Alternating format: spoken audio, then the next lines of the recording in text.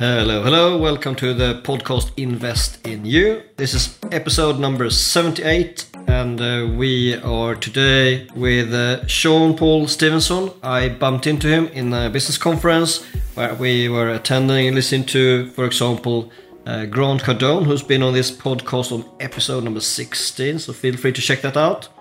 Sean Paul has been having a background in banking. He has been working with lending. He has later transformed himself into working more and more with different aspects of rent to rent, which is a strategy in property that you can do. And he's also familiar with an area called service accommodation. So before further ado, let's jump in and listen to Sean, what he's got to say about property and many more things. A very special guest with me. I got Sean, and he is joining me on a very short notice for a very quick fire round of just 20 minutes, or even less. So, right, who are you? Thank you for having me on, Frederick. My name's Sean Stevenson. I'm a rent-to-rent mentor coach for pretty much HMO and service accommodation. I prefer service accommodation. I've been in property over 20 years. I'm a qualified financial advisor, a mortgage broker, and I think that's led to some of the success we've had in the last year. Going forward, starting a small property training company that's growing. Yep. We're gathering a good following. Yeah, and that's about it. And my phone just doesn't stop with either clients, guests, or mentees. So it goes into meltdown. But yeah, so I hope that explains and just for the audience listening into this, Sean is just shoehorning this in between two different appointments. And I just like to encourage you and say, thank you very much for acting on a short notice. So this is a great example. I posted something on the social media just a few minutes ago, and Sean was very quick to say, yep, I can join you. Never miss an opportunity. Exactly. So rewind a bit and a bit more. Where did you even come from? How did you get into business in the first place, like way back? Way back. So when I left sixth form, I wasn't sure what to do. And one of my friends worked for Barclays. So he said, look, come and work in this call centre. They've got an internet team. This was in 1999. So they've got an internet team. Why don't you come and work? And it's a bit of sales. So I wasn't going in for a sales job. I thought it was actually a service job. I've gone in and I really, really enjoyed the sales side. And I took to it like a duck to water. Quickly grew through Barclays. And I was one of the guys that implemented the web chat there back in 2000. Cool. 2001, Barclays were one of the first companies in the country to actually implement that, and I was part of that team, which was super cool. So from there, I got into mortgages and headed up a mortgage team, and then that's where I grew in the financial world from there. Yeah. And who was your first role model in terms of looking into property or real estate, as we say in the States? Yeah, I mean, probably the first sort of true mentor. I mean, I'm the guy I used to look up to is probably Richard Branson. When I look back at his books, it wasn't so much property, but when I look back in, 98 and 99, we'd be reading his books. And then there was a guy that I was fascinated with, and he was a rogue landlord actually, but he accumulated so much property, and his name was Van Schroepsharten or something like that. And I don't know if you've ever heard of him. He's very famous. Come across him.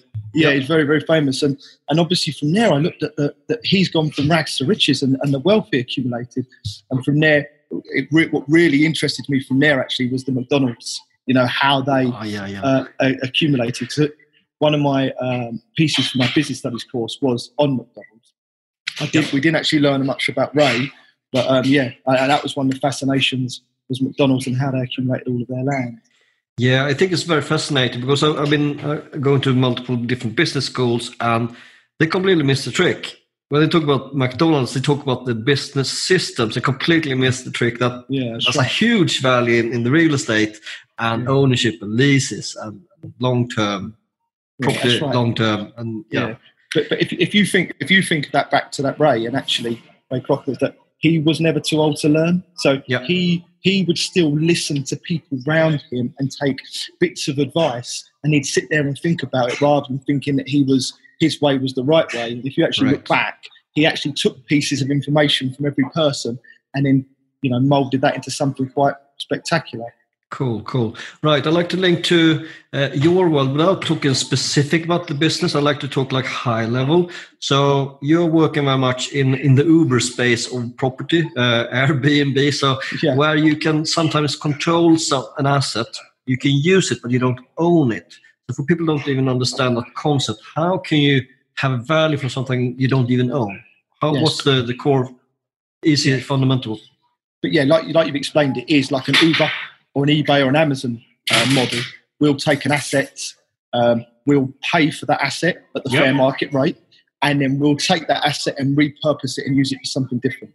So, for example, we would take the asset and perhaps put it into a different property strategy, and then we can draw a profit from it. So this is happening all over the world now. Yes. I mean, it's disrupted the property industry in the last few years, like Uber disrupted the taxi industry. So we can take that and we can control it. How long this strategy is going to be around for, I'm not so sure. But like you said, it is in the short term, it's a very, very good strategy for cash flow. Yeah. I was just doing some work with a hotel group globally, and I was doing the project in Sydney just the other week, and we spoke about how much has this disrupted the hotel sector as a whole, and they could not hide the fact that it has changed things dramatically. It has. Yeah, it has. But I was at a conference last week, and I was with the guy from Rooms. I was watching him on stage and had a quick chat with him.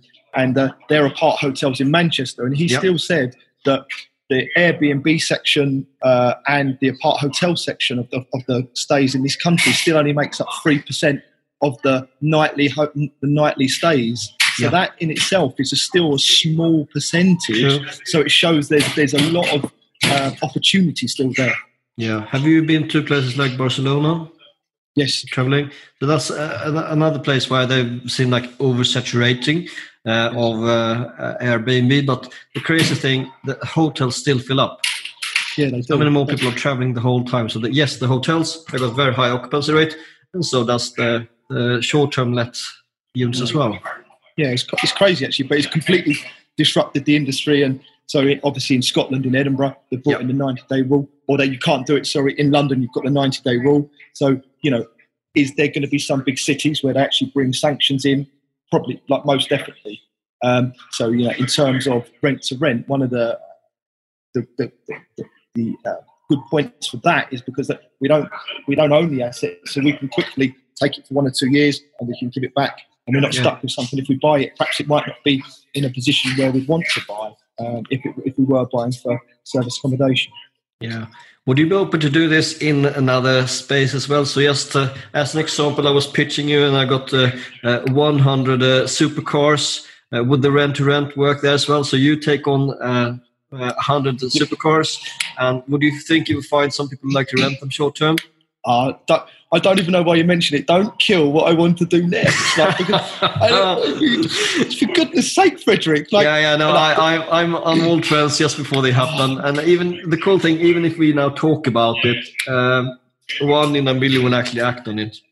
Yeah. So there is massive. Yeah, I know. There's massive scope for this. There's absolutely huge scope, because if you could get the right leasing company where you could lease the car, the right amount of miles, it could be huge. It could really, really be huge. Yeah, no, I've been following some clubs, and right now in the not to own sector, where basically we've got the whole millennial sector, and then we got the Gen Z after that, where people are not interested to have stuff, because it means you have to pay insurance and upkeep, and you need to repair stuff. Why do that when you just like to have it for like 4 days in a year?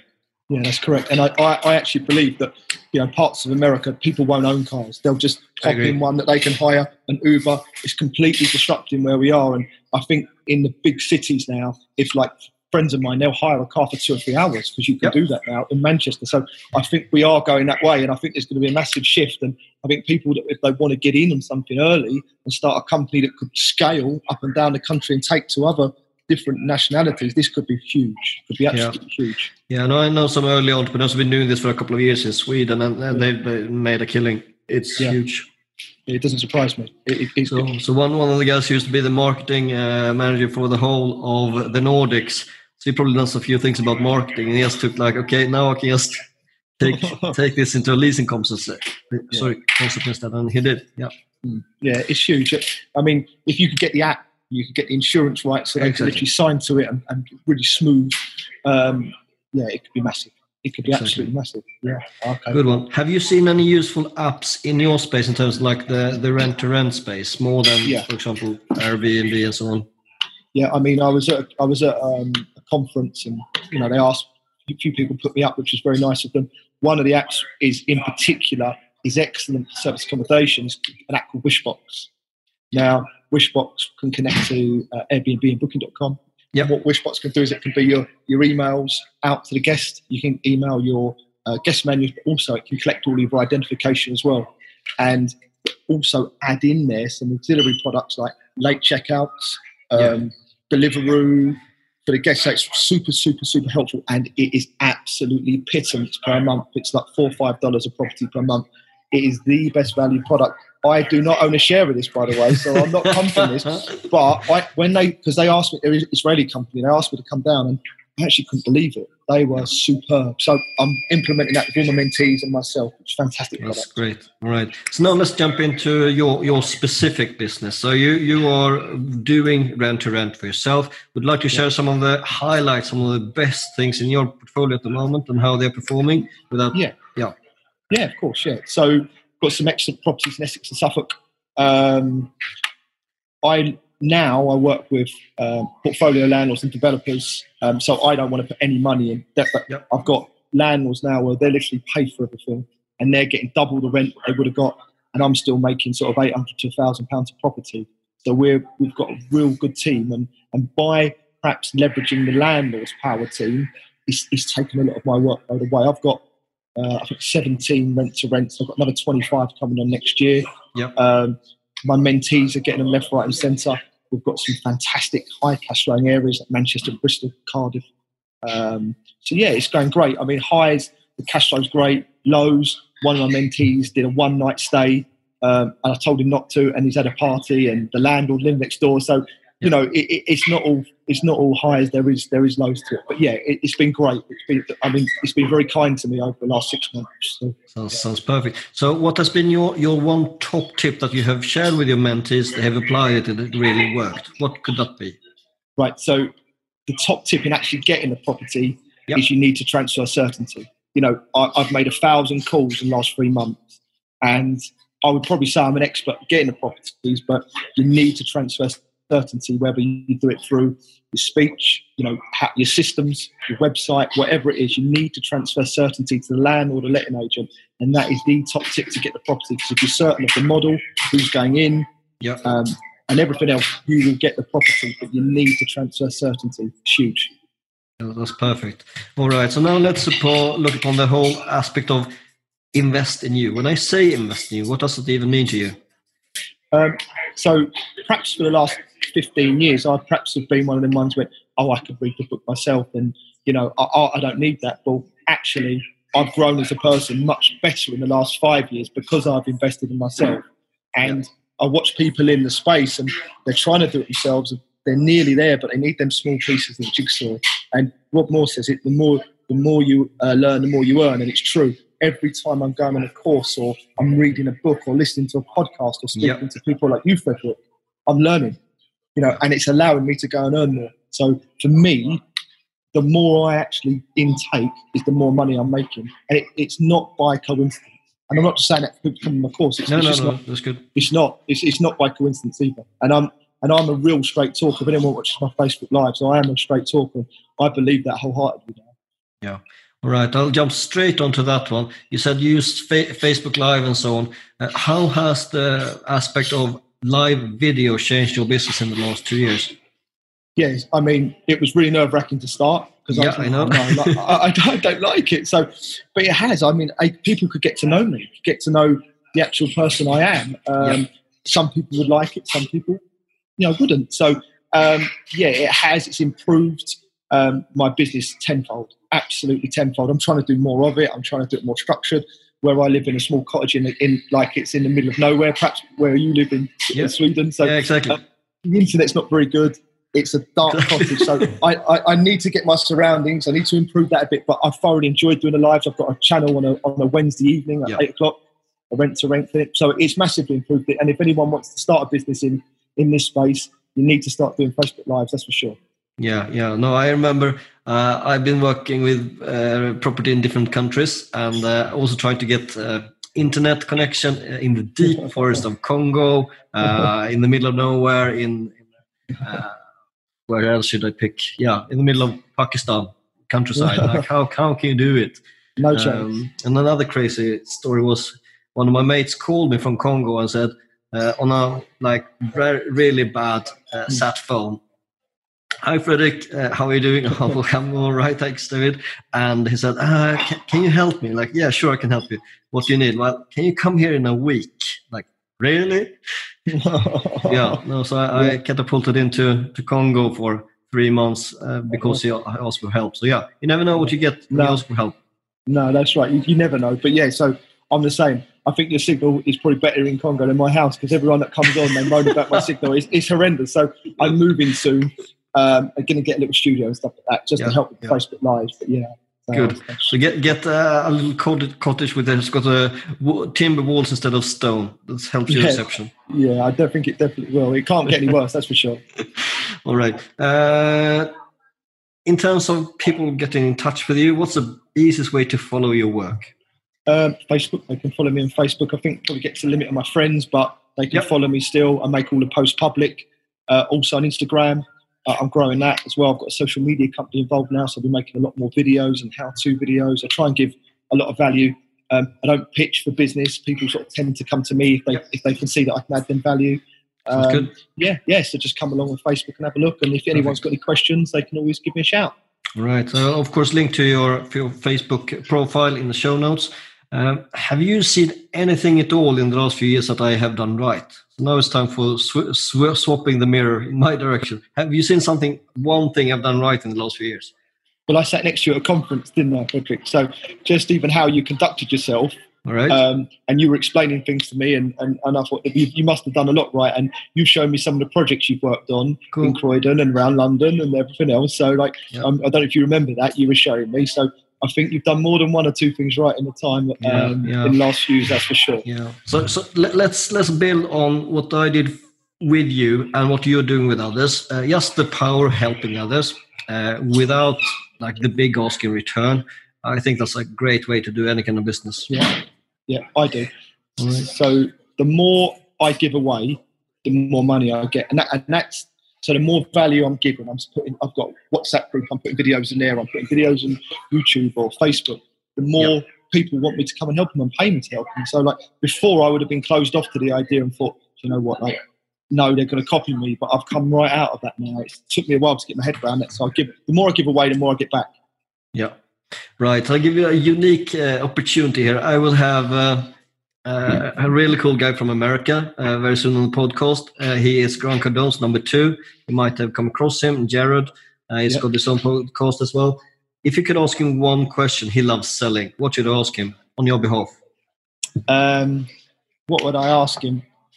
How to make yourself better in selling, whatever that might be. Yeah. Okay. In terms of what would I ask him? How many times would you call a person before they were getting pissed off with you? So, for example, like if he knows the guy is annoyed, how many more times would he call him, and the frequency would he call him? Because but don't forget their outlook's a little bit different, isn't it? So, because they must have loops where they go, right, call him again, hear him again. So I would want to know that, like, how many times. Right. Because I'll figure it out for you, and you will find in the podcast over the next couple of weeks. We've rescheduled twice. So now third time should be a strike. Yeah, I do listen to him, Jared Glenn. Yes, I know who he is. Yeah, he's a cool guy. Yeah, I look forward to listening to that. Good one. All right, so you have been listening to the podcast between two phone calls between Sean and myself. Thank you for coming to the podcast. I wish you the best for your next call, which I hope is a sales call. Yes, it is. Thank you, Fredrik. And hopefully I'll see you in London soon for a few drinks, buddy. And I appreciate your time. And thanks for having me on. Cheers. Perfect. Take care. Well done. You made it to the end of the podcast Invest in You with Sean. And Sean has hopefully shared some ideas with you. And the whole aspect of not owning things but controlling things I find super intriguing.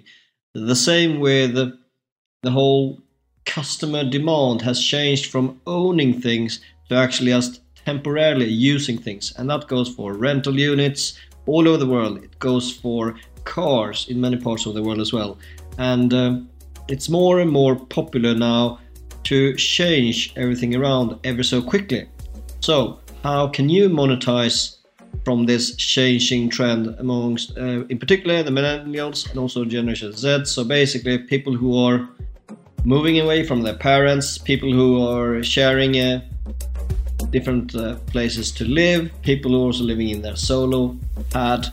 It is changing, the world is changing, and how can you monetize that? How can you adjust to the market, which is changing so quickly now? So hope that you enjoy that one, and greetings from Charlie, who is doing Taekwondo at the moment. All the best from Fredrik Sandvall. Bye bye.